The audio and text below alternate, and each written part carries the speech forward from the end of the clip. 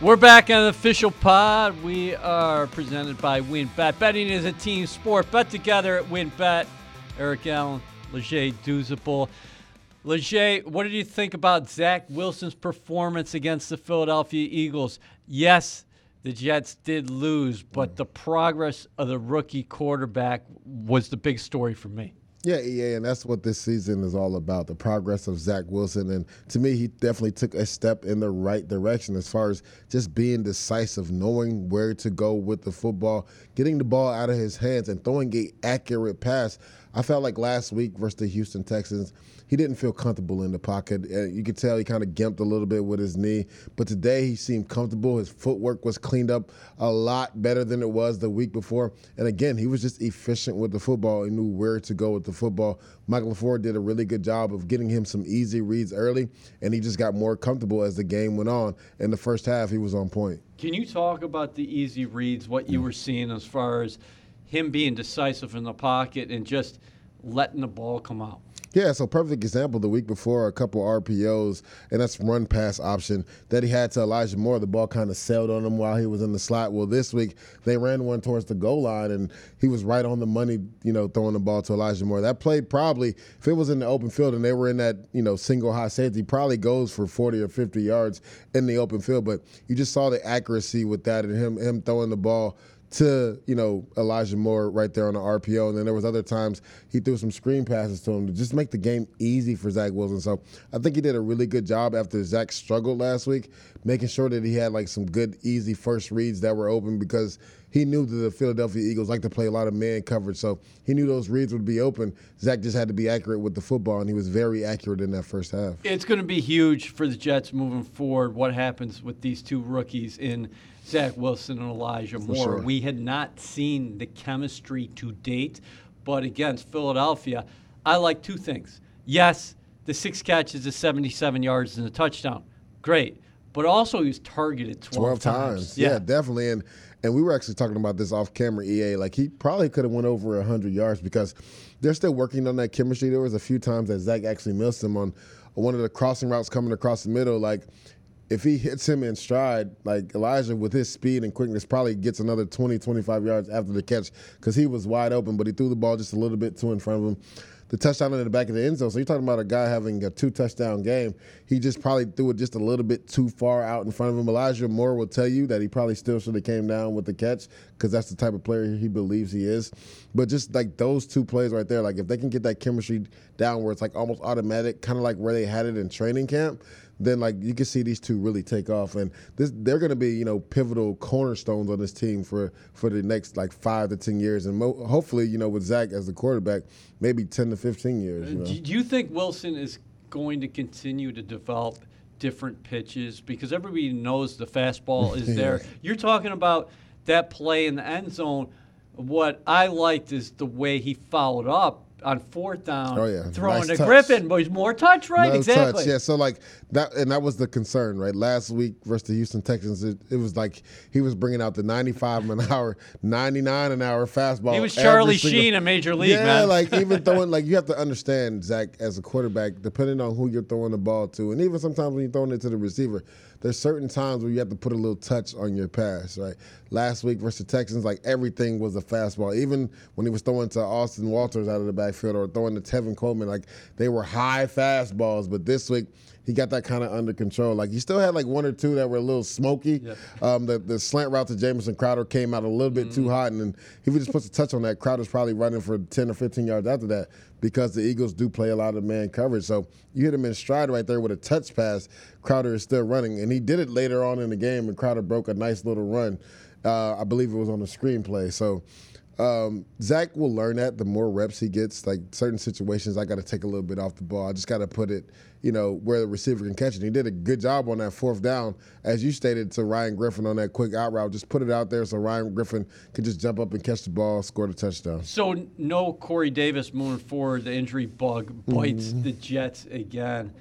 Corey Davis played 9 games. It's interesting, the dynamic, because early on in Zach Wilson's career, the only guy I was looking to was 84. Now finished the year throwing to the receivers minus Corey Davis. But it's Elijah Moore, and then what are you going to see from the rest of this group, you think, as we move ahead? One guy we routinely see is Keelan Cole, and we'll see where he is with the protocol, if he'll be able to come back, if his lung capacity is where it needs to be to play a full game on Sunday. So that's a guy that Zach Wilson has trusted at big times. We saw it last week versus the Houston Texans, 4th and 6. He doesn't go to Elijah Moore. He goes to Keelan Cole on a dig route and gets a completion. Even though the ball was a little bit behind him, Keelan Cole has sure hands. He was able to come down with that ball. So I think we'll see a lot more Keelan Cole if he's healthy, and if not, the guy that we've always wondered about the whole season, right? Denzel Mims. Will he finally, be integrated into this offense and be a mainstay, like a number 2 receiver to Elijah Moore? This is his big opportunity, right? This is a huge, right? Because this is what had Jet fans so excited last year. It was like the last 5 games of the season last year. He was able to put together a few good games with Joe Flacco. So now, with Corey Davis ultimately going out with the core, muscle surgery, this is a big opportunity for him. Like, I thought he was going to get a little bit more playing time last week, but then Corey Davis was able to play with the groin, which surprised me because usually groins, man, they're fickle. Like, they literally bother you the whole year. So I thought he would probably miss one more week, but it shows this toughness that Corey Davis has. He wanted to come back and play for his team.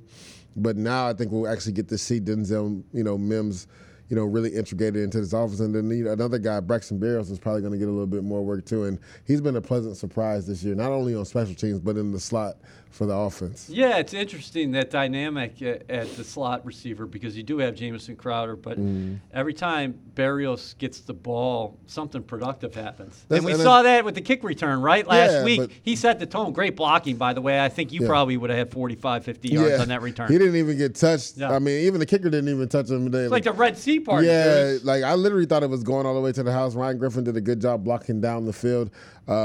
You would just wish you could get maybe just one more shove on that, that technically the guy that was playing the safety on the kickoff team, and Braxton Berrios takes it all the way to the house. But the offense, capitalized on that and were able to go down and score on the opening drive, which has been a real struggle. If I'm not mistaken, was that the first time? Right? I was like, that was the first time they scored. And the crazy thing is they scored on all first 3 possessions they had the ball. So you love what you saw from the offense in that first half. It just sucks that you wish they would have been able to get more bites at the apple in the third quarter, because I feel like they kind of lost some of that rhythm. But yeah, Braxton Berrios has been a pleasant surprise. I would not be surprised if the Jets offered him a nice little deal to come back, because he's built out a nice little niche on this offense, not just on special teams. Like, they come in, bring him in, some end arounds, some speed sweeps. They get him the ball in space. Perfect example. Last week versus the Houston Texans, Zach Wilson got him the ball quick, and because of his explosiveness, he's able to take that little 5-yard hitch route 46 yards later, for a big explosive play on offense. So this guy's found a nice little niche on this offense. He's one of the most productive returners in the NFL. I think number 1 as far as kick return returner average. And then punt returner. Yeah. People talk about how many punts you need to qualify as a leader. I think he's like 3rd in the NFL in punt returns. It's so... Well, not getting a lot of punts because the defense has struggled lately. Well, yeah, we'll get to that in a second. Listen, double-edged sword special teams-wise, because kicking, obviously, big problem. But returns have been good, and coverage has been really sound. Yeah, 100%. So, like, the special teams has played really well throughout this year as far as, like, I can't remember how many punt returners, like the opposing punt returners, have been able to actually return punts. Like, our 2 gunners, whether it's, Justin Hardy or Jeff Smith, they've done an amazing job of getting down the field. Smith's a guy who might get some more offensive reps. Exactly. And he's a smart guy. Good Knows speed. all the position, good speed. Like, they haven't gotten enough credit for what they've done on special teams, right? Because it gets swept up under the rug. Nobody really cares about special teams until a special team plays happen. But they've really, like, neutralized any, like, return game from any other team, like whether it's their kickoff coverage or the punt coverage. Like, they've done a really good job getting down, being able to make punt returners fair catch the ball, and then really neutralizing any kick return game. So, like, they've done a really good job on special teams this year. Let's give some props to Tevin Coleman. Offensive line is doing really well. We'll get to the line here in just a second because I had a couple thoughts. But Tevin Coleman, been in the league for a few years, but wow, does he have fresh legs, and he does not wait a second. He puts his head down, he finds a hole, and he is going. Yeah, and that's the positivity of a guy that's been in this system his whole career, right? Going back to Atlanta with Shanahan, then he goes to San Francisco with Shanahan, now he comes to the Jets with LaFleur. So he's been in the system his whole career, and he knows when like he gets the ball, how to hit it, downhill, one cut, get downhill. He knows times when to be patient. So like he played really well. He's played really well the last 2 weeks, right? Last week, it just it sucked at the offense, especially in the third quarter. Really only had one possession, 70 seconds, because in that first half, man, I think he was averaging over like 6 yards a carry, man. And the Jets' offense looked like it was really moving the ball, passing and running the football at will. But then they kind of got stalled out in that third quarter when they only had one possession. But Tevin Coleman is a guy, and I said this when Michael Carter went down, replacing him would be hard, right? Because Michael Carter does it all. But I felt like we had a good complementary backs in the backfield with Tevin Coleman, his running ability, Ty Johnson, his catching ability out of the backfield. And now you've gotten good contributions from Austin Walters the last two weeks. So, of course, we want Michael Carter to come back. We want to play him because he's a special player. But I think that Tevin Coleman's really taken advantage of his opportunities the last few weeks. There are a lot of good backs in the National Football League. I like this backfield, but when you think about the depth here, man, there are just a lot of quality runners, I think. And I was watching the game Sunday night, Broncos-Chiefs. Yeah. I'm watching Javonte Williams, and I'm saying to myself, got him on my fantasy. How in the hell did North Carolina ever even lose a game? Well, they never got stopped on offense. Their defense just couldn't stop anybody. Michael Carter and Javonte Williams in the same backfield? I mean, I don't know if you remember that Miami game when they both just went they crazy. went. I think they set it on CAA record. No doubt, crazy. They went over 600 combined. That game. Just to think about it, both of these dudes. But nobody can get these guys down. Both of these dudes came out in the same draft class. Were on the same team. As you were saying, it would have been 907 or screen game every play for me. Oh my God. We got Sam Howell, but we don't care about that. We got these two studs in the backfield.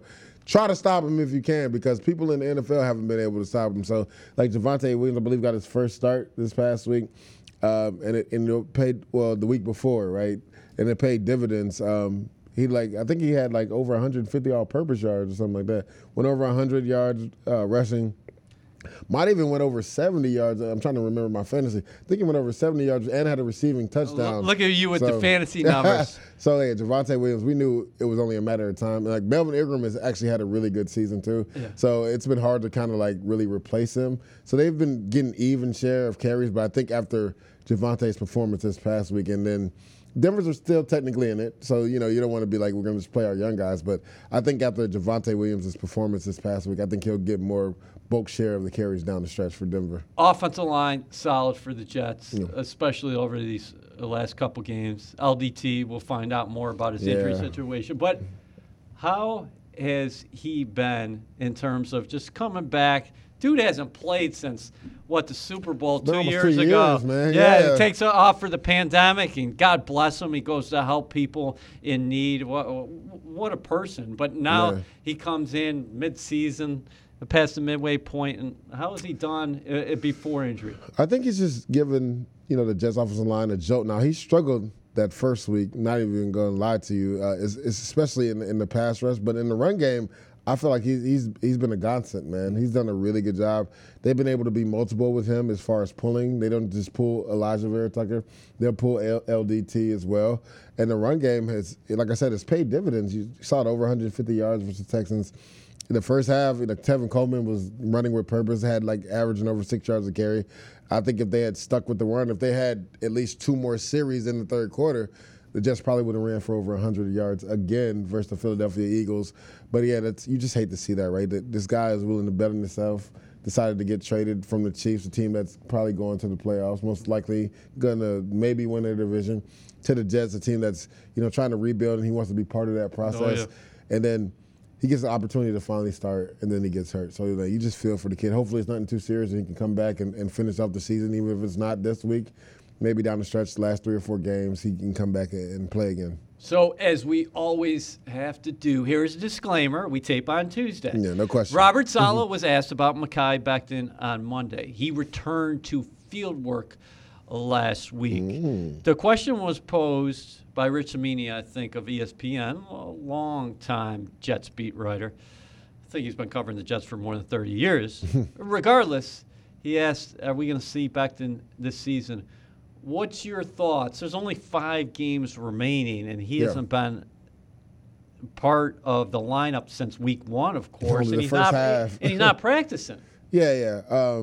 My thing is if he can get a solid week and a half, maybe 2 weeks of practice, like if he could practice this week and then practice all next week, I think he should be able to suit up the last 4 games of the season. You do? Yeah, my thing is like. Would it be beneficial? I think it's beneficial to get him the reps because he's only a second-year player. And technically, he's a rookie, right? He missed all of this year, and he missed some games last year. So, like, I'd be interested to see if – I don't think he's played 16 games yet. So, It's like you have to get the reps in, right? It's all about developing and the progress of this young team, right? Well, he's part of that nucleus of this young team. So, yeah, the Jets aren't in the playoffs, and you're like, yeah, why put him out there? Like, what you mean why put him out there? You wanted to get him some reps, right? So, if he can play 3 or 4 games, you go out there and you let him play those 3 or 4 games. Just for one, I think for him mentally, it'll help build up some of that confidence, right? Because he heard about the injuries all offseason and, he missed a few games.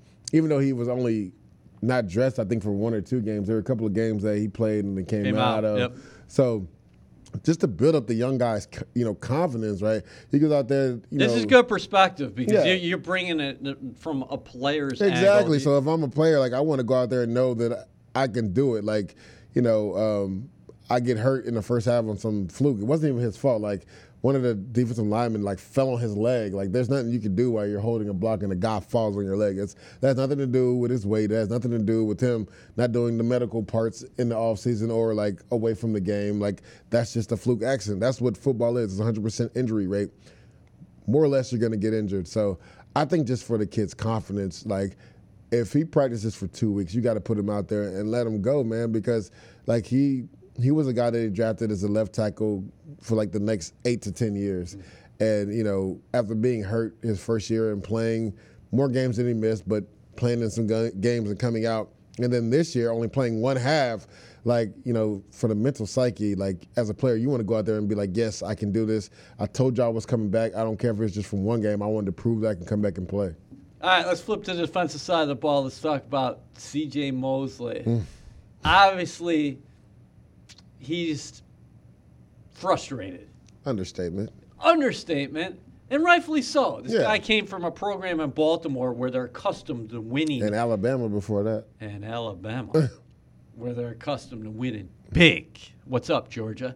But after the game, he said teams aren't respecting us right now. Put both hats on. From an analyst perspective, what do you think? And then from a guy who's been on that side of the ball inside a locker room. Well, as an analyst, first and foremost, I mean, when I hear that, I'm like, well, what are you guys going to do about it? You know what I'm saying? Yeah. Only you guys, and I more or less I kind of feel the same way either way, but I'll go into the player's perspective. What are you guys going to do about it? Because only you guys can change it, right? And then also go into the fact where, Fletcher Cox posts a picture of him and CJ kind of dapping each other up. So was that post coin flip or was that after the game? Because if you feel like somebody's disrespecting you, you're not going to dap them up after the game. So I'm a little confused by it. Well, was he trying to send a message to the players inside the room? What was your take? I mean, but do you have to do that through the media? You can't just do that. No, I know. That's why I'm asking. Yeah, so as a player, to me, that pisses me off. One, that he says that he feels like nobody's respecting us. But also as a player, it's a mentality and attitude you have to have. You have to earn respect in this league, and nobody's just going to give it to you. You literally have to go take your respect. And, my thing is, for one, people aren't running the football on you at will. 2, you're not playing smart all the time on defense as far as understanding your leverages and understanding what teams are trying to do to attack you. It's hard for teams to respect you, right? The biggest disrespectful thing as a defensive lineman is when a team can run the ball at you at will and you know it's coming, there's nothing you can do about it. That's disrespectful. To me, only we can change that narrative. Nobody can change that narrative throughout the season because teams are going to continue to run the ball. And the Saints will damn sure try to run the ball this week. What you thought you're going to see out of Jalen Hurts last week as far as the quarterback run, you're going to for sure see it this week with Taysom Hill at quarterback. So this will be another challenge. Right now, they don't have their 2 best offensive linemen most likely are not going to play, Ryan Ramczyk and Teron Armstead. But this is a team that's going to run the ball with their quarterback. So, what are you going to do about it? You want to earn respect? Go out there on the field. Don't take S off of nobody. You know what I'm saying? I don't want to cuss. I don't know if we can cuss or whatever, but You can. but don't take any crap from nobody on the field. Like teams are running the ball and they continue to run it down your throat. Like, to me, that's more disrespectful than anything anybody else can say anyway. Like somebody laughing at the coach who's maybe arguing with officials. That happens all the time, doesn't it? I've done it multiple times. You've probably done it to Hall of Fame coaches before. I've done it to multiple times. Yeah, that's all part I'm that of guy that exit on when you're on the, like, yeah, Salah's arguing the call. Like, what is the other team supposed to do? Of course, they're going to sit back and think it's funny, like, knowing that the call is probably going to get overturned. Like, yeah, I get it. You feel away because your coach is out there fighting for you. Yeah, and, that's what Salah is. That's who he is, right? He's going to fight for his players. But, like, there's been times where a coach was, like, yelling at the ref. I'm like, come on, coach, now. You know you're not getting that call. Like, I don't think that's disrespectful. That's just in the heat of the moment, you're just being like, it's not even the heat of the moment, is it? It's between white lines, there's a lot of things said that never come out, okay? Yeah, it's like obviously I don't want you to get the call. We want the call. So, like, what am I supposed to say? Like, yeah, like, he was probably, short of the first down on the sneak, but, yeah, here's the ball. You guys have. No, you're going to be like, come on, man. Now, he got the first down. Like, what else is a player supposed to say? Like, I wish if you wanted to direct that energy, you should have directed it in the locker room. Yeah, is my thing. I gotta say, I love Mosley. Hell of a player, man. I love his approach, and he's frustrated. Yeah, I get it, and it wears on you. Yeah, it wears on you, and sometimes you just say some stuff that's on your chest, but time and place. Like, again, I think that should have been more directed to his teammates. Like, look, our coach out here fighting for us, man. They don't respect us. Like, what are we going to do about it? Okay, so time and place. Let's ask you a quick question about Bryce Hall, second-year cornerback. Mm-hmm. Asked after the game if you had prepared for Gardner Minshew, and the answer was no, we didn't. You're laughing. I am laughing. I think Jeff Albrecht, the defensive coordinator, said it right and said it accurately. We prepared for the Philadelphia Eagles and their system. You prepare for the scheme, right? Yeah, Bryce, when I heard that, I was like, whoa. He said, what? We like to help your coach out a little bit there and just be like, yo, we prepare for the scheme. Like, because I think regardless, it would have been the same scheme. The only thing that would have been a little different is you would have probably seen a little bit more quarterback run. Other than that, the run plays that they ran were going to be exactly the same. Them running the screen passes to Goddard were going to be the same. The same routes they ran, concept-wise, were going to be exactly the same.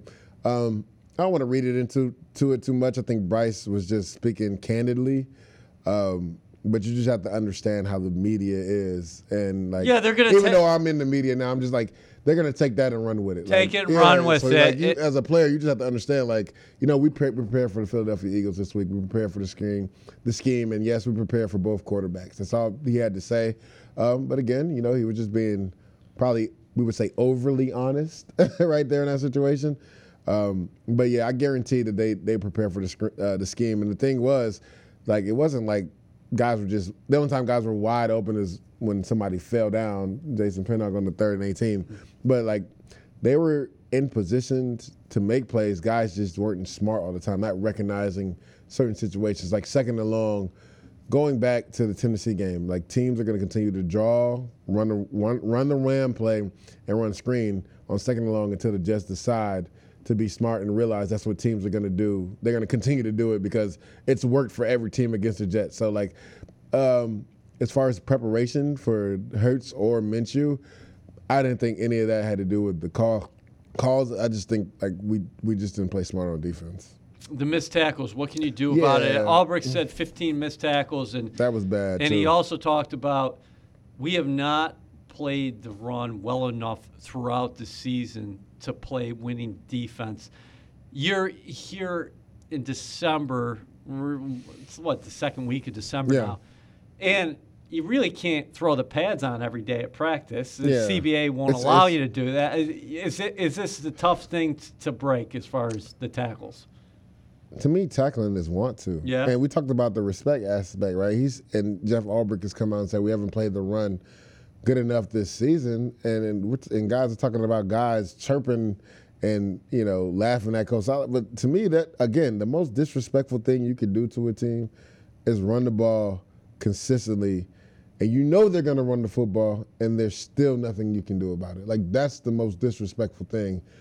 Like, from a player's perspective, when I play, like a team, like we weren't going to allow teams to run the football. Like, you hear it week in and week out, like what's the first thing you got to do to a team? No, stop the run. Yep. Stop the run. Even if a team doesn't run the ball, like even if they don't routinely run it, we don't want to give them that extra, bullet in the chamber. Like, we want to stop the run, make them one-dimensional. Like, it always starts with the physicality in the run game, and then tackling is a mental and physical mindset as well, too. So tackling, Coach you tell me, it's a want-to thing. Like, it's a 1-2 thing. Like, perfect example, and it's not throwing Ashton Davis under the bus. But real quick, before you get to Ashton. Yeah. More than fundamentals and technique, want to. Yeah, it's okay. 1-2. Go. It's 1-2. Like, we've already compounded an issue by giving up a big play to Dallas Goedert over the top, right? C.J. Mosley was kind of flat-footed. He hit him with a move, didn't get a hand on him, didn't redirect him. He catches the pass, right? He catches it at like the 5-yard line. Yep. You come in for a big hit. First of all, getting your scouting report. Dallas Goedert is a big boy. South Dakota Fed, South Dakota State, Jackrabbits, 6'5", 65 pounds. You were just out there. I was just out there. You're not about to just run through them boys like that. Wrap up. Give your defense a chance to play, red zone defense right there. Like, instead you go for the big hit, almost knock yourself out, and he scampers into the end zone untouched. Like, that is just, bad fundamentals right there. Like, I mean, 9 out of 10 times if you throw a forearm in the guys anyway, they throwing a flag regardless for a defenseless player. So just wrap him up right there. Like, we've already made a mistake by giving up a big play. Don't compound it by letting the guy go into the end zone because you're trying to go for the big hit. Like, just, like I say, it's a 1-2 thing. And that's not always just a physical, man. It's about just getting the guy on the ground, man. Like, so, like, issues like that you can't have. Like, and there was just too many tackles. There's so many times EA watching the game and rewatching it again yesterday. There was guys, the running backs were tackled in the backfield, and you seemed like it would be like a no-gainer, and then he squirts out for 4 or 5 yards. Like, you can't have that. You want to keep, teams behind the 8 ball. You want them to be in second and long. But if you're missing tackles and guys are just falling 4 for 5 or 6 yards, it makes the offense easy because now the whole playbook is open on 2nd and 5. So, like, again, it's want to, and it's a mental and physical attitude you have to have. And me, you, and Bart talked about this on our Robert Saleh show, that, like, you got to get like 11 guys to the ball, right? And that's another 1-2 thing. Like, and you don't like use the word effort, but literally that's what it is. More guys have to get to the football, right?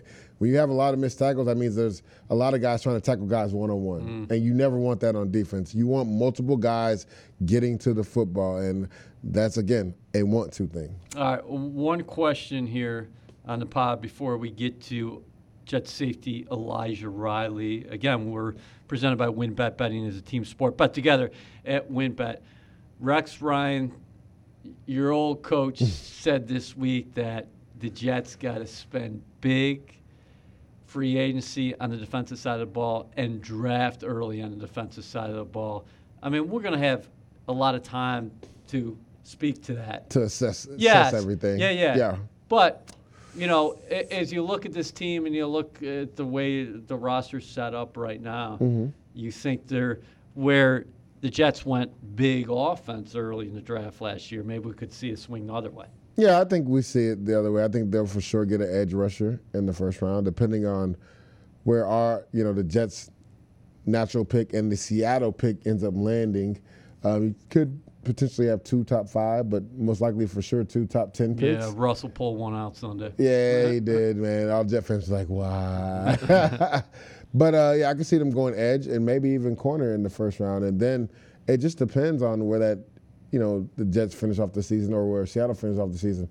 Could they potentially trade down? Because, I mean, there's no quarterback slotted to go in the top 10, but you never know who's going to reach and go get a quarterback early. Always room for that right now. As always. So, like, maybe you could, trade one of those picks and potentially have 3 first-round picks, and then maybe you go get a receiver or, the offensive lineman from Iowa who I really like. I think he'd be a bright spot on this offensive line. Joe D likes to build it from, the front back. So you think about it in the draft, you get a corner, a DN, and an offensive lineman in the first round. Joe D would be ecstatic with that, Let's bring in Elijah. WynnBET is now live in New Jersey, and they're bringing the excitement of Wynn Las Vegas to online sports betting. Get in on all your favorite teams, players, and sports, from boosted parlays to live in-game odds on every major sport. They have what you need to win. Sign up today to receive a special offer, risk-free $500 sports bet. Download the WynnBET app now or visit wynnbet.com to start winning. WynnBET, an official sportsbook and gaming partner of the New York Jets. Offer subject to change. Terms and conditions at wynnbet.com. Must be 21 or older and present in New Jersey. If you or someone you know has a gambling problem, call 1-800-270-7117. Elijah, thanks for joining us. I know you didn't like the outcome of that game against your former team, but can you take us through your first professional sack? Yeah, actually, I kind of ended up in the wrong position, and then I saw Gardner start to scramble, so I was like, all right, I'm just gonna go try to make the tackle. It was kind of like one of those things where it happens quickly, and I'm like, all right, next play. I didn't have any time to really think about it or celebrate it, but after the game, I got to see it on the stat sheet. I was like, oh, that's pretty cool, my first sack. Elijah, just talk about your calm and presence. It seems like ever since you've been inserted into the starting lineup, the secondary has played better. And I just love your physical nature, man. I love how you come downhill in the box. Just talk about what you've brought into the table, what you've tried to bring to the secondary. Yeah, I've always felt that I'm kind of like a cerebral and physical player.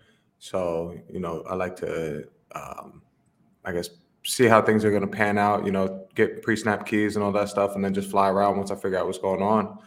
I like to play physical. I feel like that's the whole brand of the game, fly around, hit people. It's fun. Definitely feel it the next day, but, physical football is the name of the game. Can you tell us the backstory about Brandon Jackson? You go to your Twitter page, you see a photo of Brandon Jackson. Can you talk about who he is and why he had such an influence on you in your life? Yeah, he was there for my official visit when I visited Army. Somebody that I could relate to because, he's a fellow New Yorker. And, I looked up to him because he was a great football player. He was fantastic at what he did. And he was very technical in his craft, very gifted player. So he was somebody that I wanted, I kind of looked up to, wanted to have as a mentor. And he helped me in the small time that I was there with him. And, his passing obviously was tragic. And he had such a large influence on the team that the 28 stayed as long as he would have been a member of the team. So his senior year, that's kind of when, I'm not going to say we retired celebrating the 28, but, we kind of treated it like, okay, he's graduated now. And we treated it as if, he was no longer, he's moved on from being a part of Army football. But, he played such an integral part in the 2016 season. He was in practically everything that we did. We involved his mom in a lot of stuff as well. And that we like to dedicate that 2016 victory to 28. Talk about what it was like, playing at West Point, being not only, a student athlete, but, all that comes with being in the Army. Like, what was that transition like from high school to college?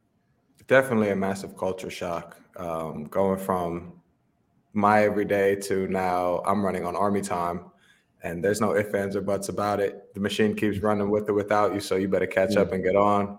So I had to learn quickly, get adjusted quickly, and with Brandon's passing, obviously, I got thrust into a starting role. So now I'm playing football at a high level on top of adjusting to a rigorous class schedule and military schedule on top of that.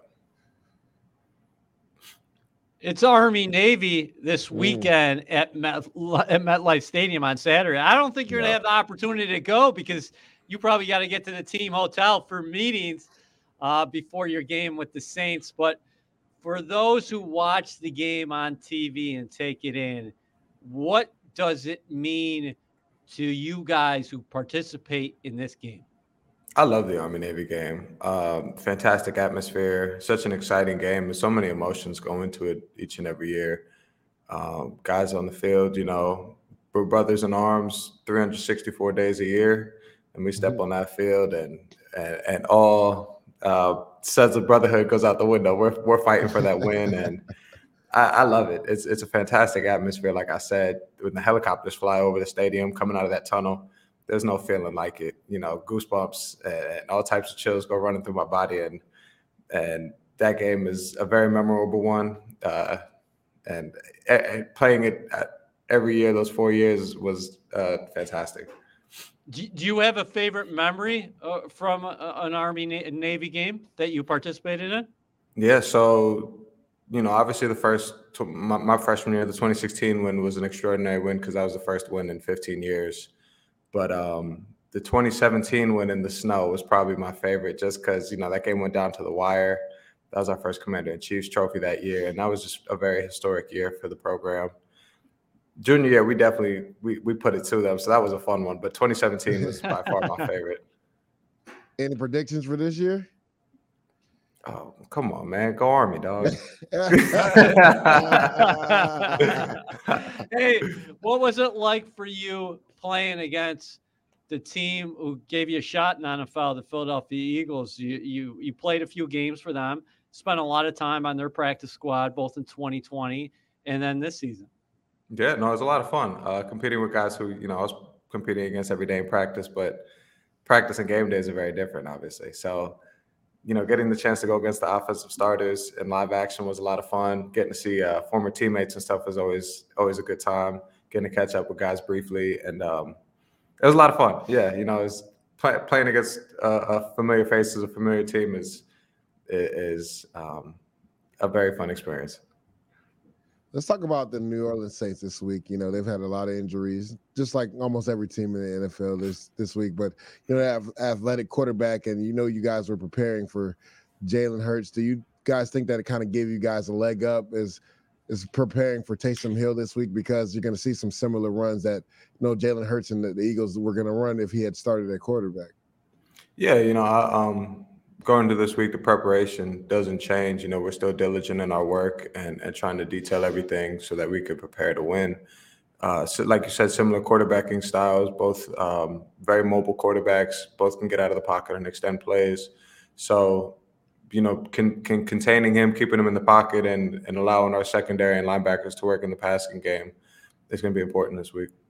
What are some things that you are working on individually? Like we talked about, you're a fixture in the starting lineup. I don't necessarily think that's going to change here down the stretch. But what do you have to do to take your game to the next level? Yeah, continue to improve and correct the mistakes that I've made. I missed a couple tackles last week, and I don't want that to be a recurring theme. So I'm, working on that. And, on the back end, we're working on better communication, detailing things so we don't let up any explosives or give the New Orleans Saints any opportunities that kind of we left out there. Yeah, I know it's only Tuesday, but what has the message been, from Jeff Ulbrich and then Robert Saleh as you guys prepared after having, quote unquote, a rough outing versus the Eagles on defense? What has been the message this week? Correcting the mistakes and pushing forward. You can't let the same game beat you twice. So we're leaving that in the rearview mirror and focusing on New Orleans and preparing the best we can so that we could put ourselves in a position to win. All right, I need an honest answer here. You're a poor Jeff guy, but you said last week when you were talking to the media that you like both the Jets and the Giants growing up. Both of them?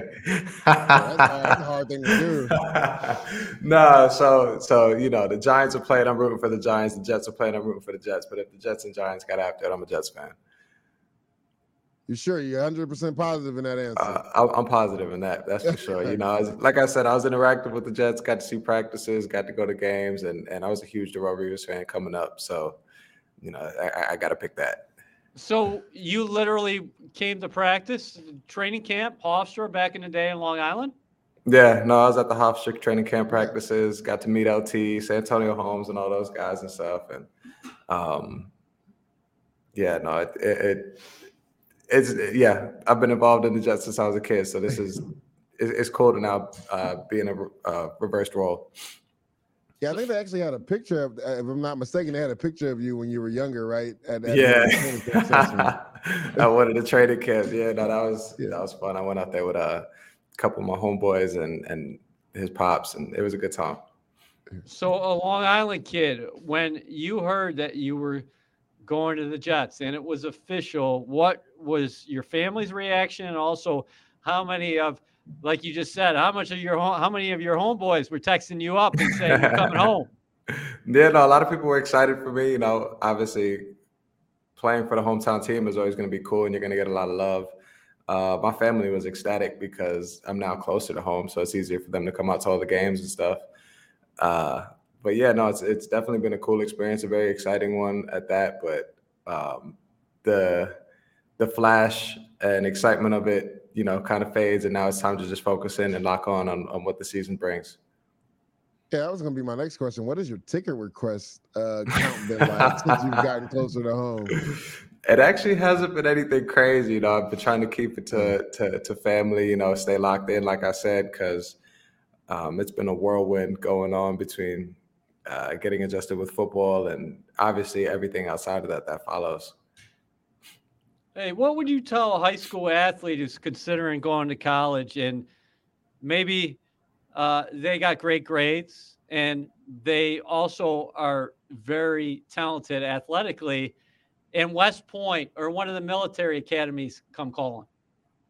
Take the opportunity, you're set for life regardless of what comes, whether you are able to continue playing football or, your playing career ends in college.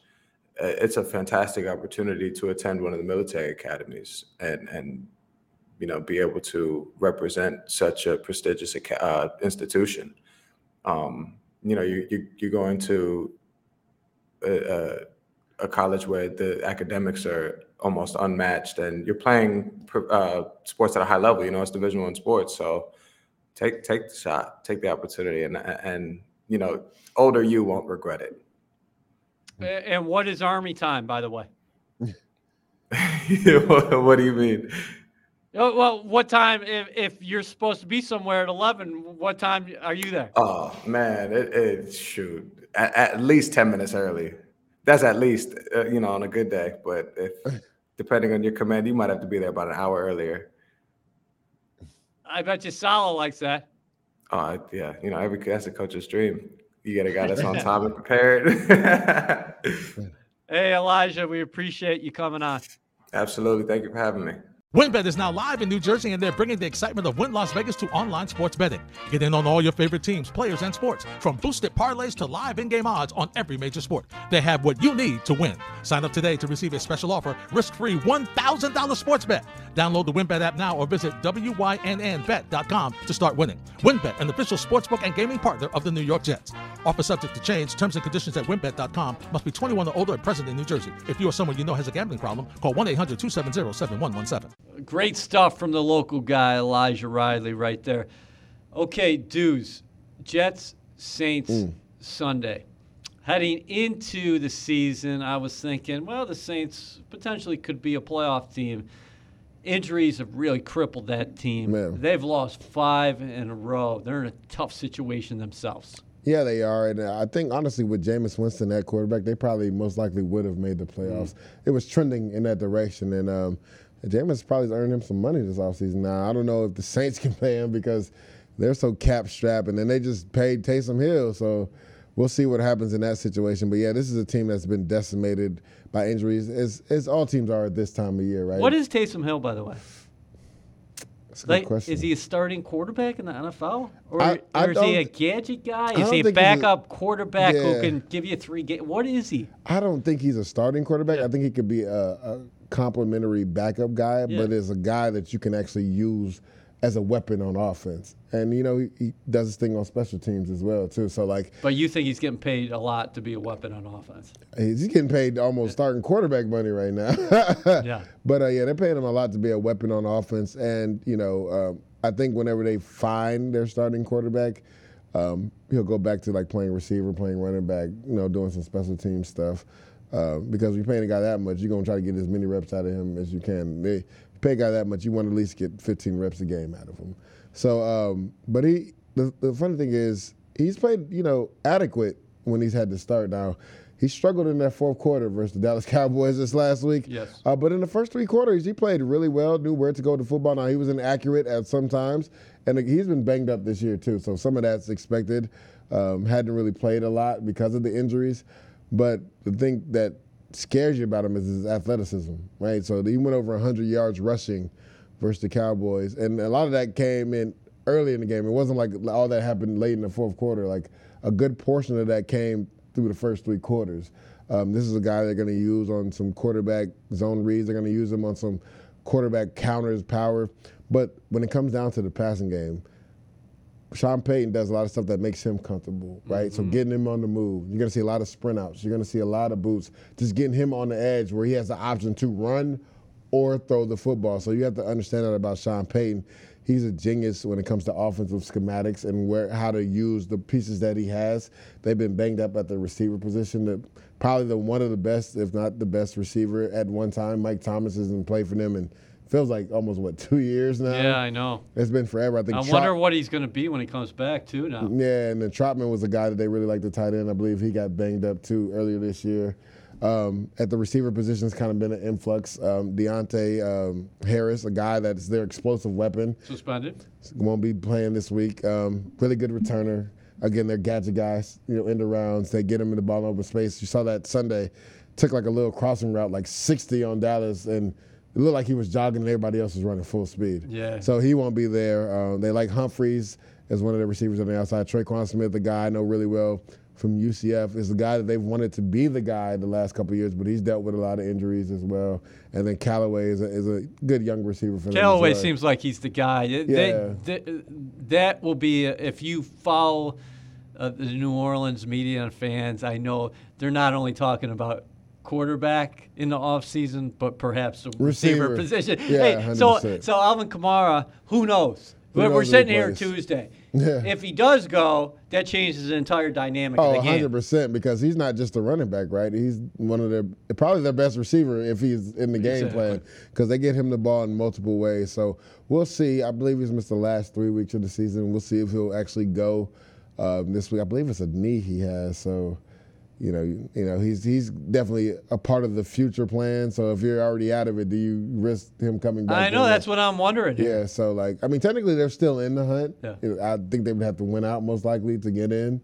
But if he's not 100%, then I don't. And I'm not just saying that because the Jets are playing him. Like, I don't risk him going out there. Of course not. And then you talk about their 2 best offensive linemen out. Ryan Ramczyk. And then Terod Armstead at left tackle. So they've been decimated by injuries. But the thing is, Sean Payton knows how to use what he has to get what he wants.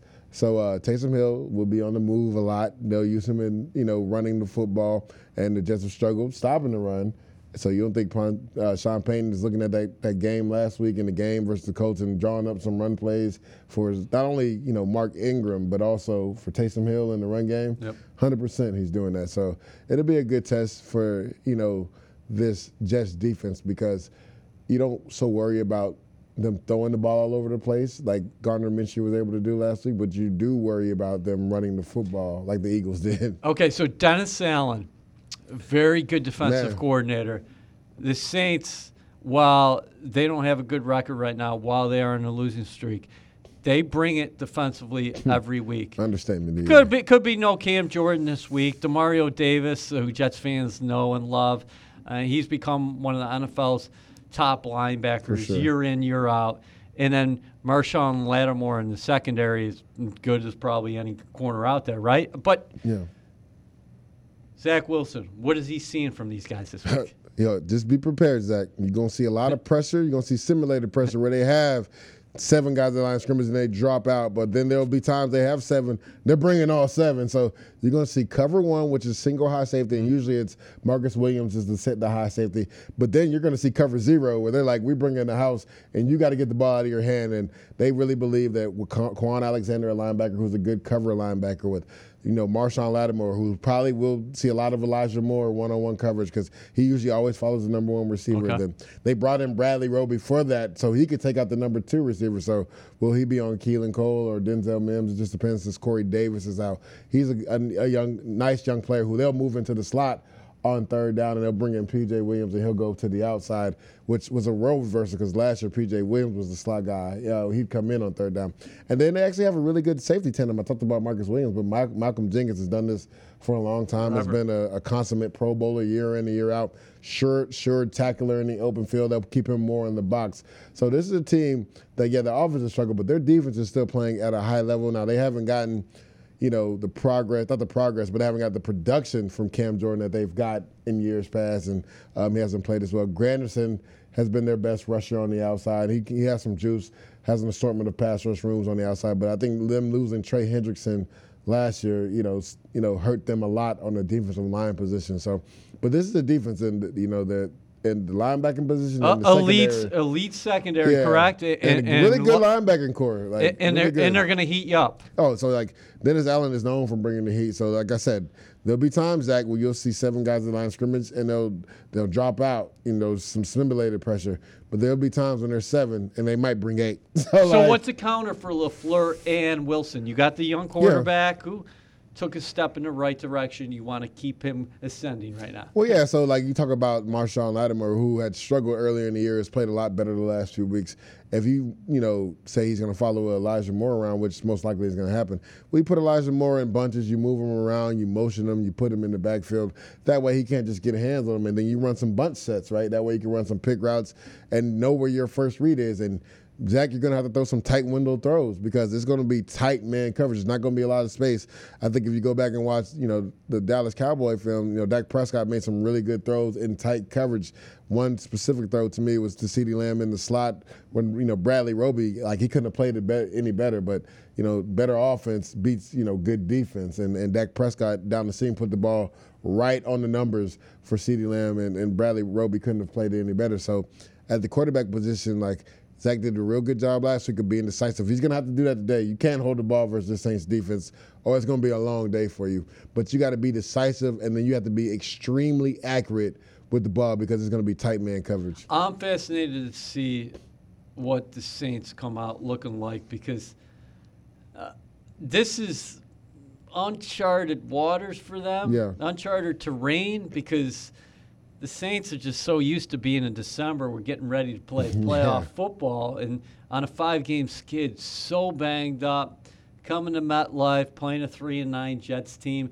You mentioned Sean Payton, one of the best coaches out there for so long. Yeah. I'm just interested to see what they come out like. You knew Philadelphia was desperation time for them last week, whereas New Orleans – the playoff. They still got a chance. They still. That's my whole thing. They still got a chance, but do they have a chance? It's kind of like that. I just think because of Sean Payton and the respect that his players have for him, and that defense, they're gonna come out no matter what the record is. So, we know the defense is going to come out. I think the question mark is what the Saints' offense is going to be like, right? Because that has always been the question mark this year for them. We knew that Saints' defense was going to be good. They've routinely been good the last 4 or 5 years, and they've had some main pieces. DeMario's been there, I want to say, the last 3 or 4 years. Cam Jordan's been there his whole career. Malcolm Jenkins was there, left, came back. Lattimore got paid. He's been there. Marcus Williams has been there, and I think he's on the franchise tag this year. They've had some mainstay in that secondary role. So that defense is going to come out firing at all cylinders too. And then Quan Alexander, a guy that's been decimated by injuries the last 2 years, he just loves the game. So he's going to come out there, play with his hair is on fire anyway. Listen, if you're a Jets fan, I'm circling December 2022. You know why? Because I think your team, your expectations should be the Jets in 2022 in December should be still part of the playoff conversation. Games. Yes. Yeah. Look we were just talking about it before we came on air. There are 13 teams in the AFC who have a legitimate shot at postseason football. And I'm including the Miami Dolphins in there, who have been got a shot now. Lazarus. They started 1-7. They've won 5 in a row. Yeah, right? 5 in a row. So 6-7. So if you're a Jets fan, watch these young guys down the stretch. You want to see Wilson progress. You want to continue to see what Elijah Moore is doing. Hopefully on the defensive side of the ball. Just to put this in perspective, right? If the Jets had beat the Miami Dolphins, which they should have, and let's say the Panthers, they'd be in the thick of this thing right now. Like, that's just crazy. Just those 2 games alone. Yeah. They'd be in the thick of this thing right now. So bottom line, man, circle your calendars, December 2022. The Jets should be in that conversation. They should be in the conversation. But it's little steps of progress, and we got to see what is in store for the green and white this week. Remember, subscribe, rate, and review. We'll see you next week.